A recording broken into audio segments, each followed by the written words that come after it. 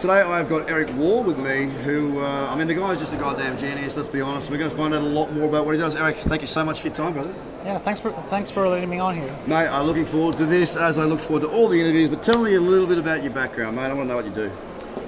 So I was the blockchain lead for a company called Cinnober, and it's not a company that most people know about, but we were the largest competitor versus Nasdaq in the exchange business. So we built the technology for the London Metal Exchange, the Australian Securities Exchange, and we were the market leader in building clearing systems. So we built that for the traditional markets. I joined the company as to structure up the blockchain strategy. So I worked there building enterprise solutions for how to settle securities on a distributed ledger. I did that for a while. Eventually, I did get bored of that because I kind of found out that I originally got into this space excited about crypto, and then after you get excited about crypto, you get excited about the technology. So I was working on blockchain stuff, and then I found amazing interest in the financial industry and using this for their stuff. However, at the end of it, I kind of realized that, okay, so I got tricked into building database synchronization mechanisms for financial institutions. That's not very disruptive, and I think that I've lost belief in that the incumbents of the industry can really change by using new technology. I think that the change is going to come from outside. I think it's going to come from the public blockchains like Bitcoin and Ethereum. So I wanted to move away from that. So what I did at Cinnober, I started to build cryptocurrency exchanges. So we built a matching engine that we sold to Bitstamp. And then we got acquired by Nasdaq. So you built that, or you were part of the team that built that? Well, I was the project lead and the architect of the specific components that would make our matching engine work with the cryptocurrency engine. So I wasn't the architect of the matching engine. I just made it work for a cryptocurrency exchange, basically. But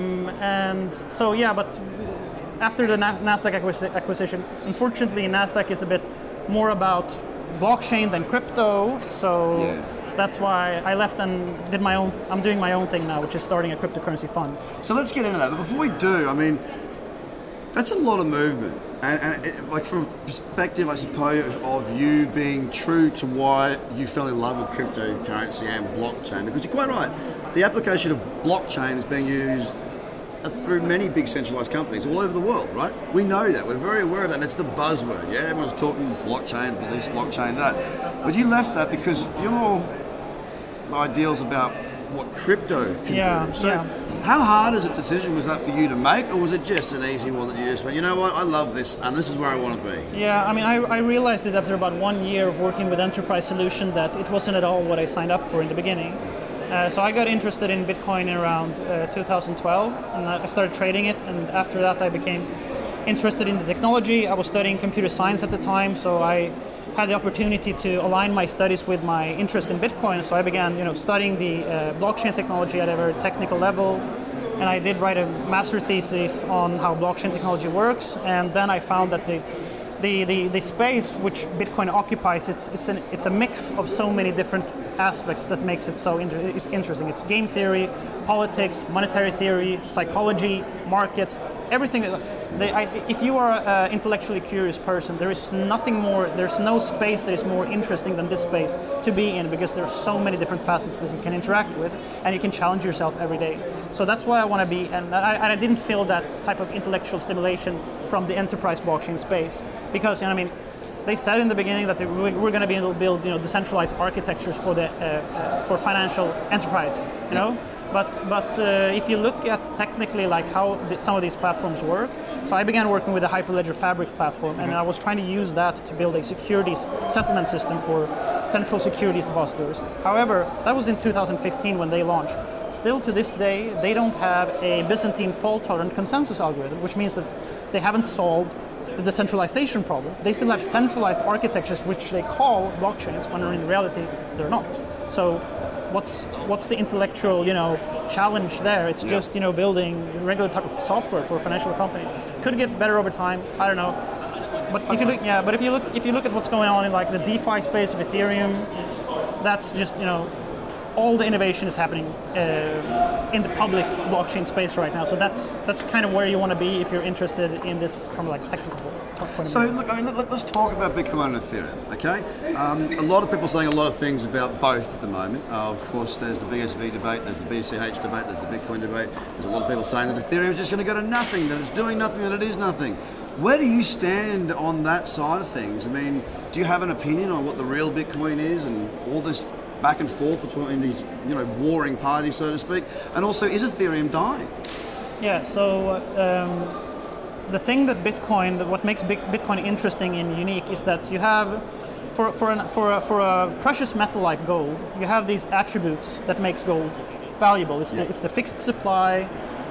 If you want to get a digital asset to behave sort of like a precious metal, then the rules, I mean, in the physical world, the rules are enforced upon the item by natural law, right? Yeah. So if you want to make a digital item that can compete at that level, you got to have those you got to have really strong mechanisms to keep the rules of the item intact. Yep. Because if they're vague, everybody can change it, then it's not valuable. Yeah. So Bitcoin, the BTC, is the one that is focused most strongly on maintaining the properties of the system, and that's the only way. If you want to create something like digital gold, it's all about having something with predictable, strict properties so that you can look at the supply and say, well, this is only going to be 21 million, or so the rules have to be very constrained and rigid in order for it to behave like a precious metal, so that people can view it as a digital gold. Yep. And that's I think the easiest use case for cryptocurrencies to challenge is the digital store of value property. So when I'm saying that, a lot of people would consider me a Bitcoin maximalist. Oh, that's what I was trying to lead to. Yeah. So what are your thoughts on Ethereum? Like, where are you at with that? Yeah, I mean, so Ethereum is an extremely complex project, and they're trying to innovate in a lot of complex ways. I think there are two things that makes Ethereum extremely attractive, and it's that what they're trying to do in the second layer scaling solutions, it has a lot of promise. So the Turing completeness of the Ethereum scripting language does allow you for more complex second layer constructs, and those are showing promise. So that's one very promising thing about Ethereum. The second promising thing is the DeFi space. So I think some people are brushing off DeFi as a fad, but what it's really about, it's building financial primitives as smart contracts on Ethereum and allowing those to interact and compose with each other so that you get an ecosystem of financial apps that you can leverage and use. And the nice thing about it is that anybody can build and tweak one of those components and put them together in various ways, and anybody can interact and use the services for free without taking. Some of them have fees, but I mean, you don't have to sign a paper, you don't have to have an agreement, and the programs execute the way that you want them to. So it's sort of like collaborative computing for finance, and the amount of permissionless innovation that opens up for is going to be huge. So I used to work in the traditional financial space. If somebody would come up to an exchange that we built that is operational, for example, in the London Metal Exchange, and they say, okay, so we want to, well, let's take a securities exchange. We want to distribute the security according to a specific auction. If they want to tweak the parameters of that auction, then the exchange has to go to the technology provider and ask them to build a whole new thing. Yeah, it costs a lot of money, and for most issuers, it can't be done. The securities issuers, they don't get access to this type of flexibility.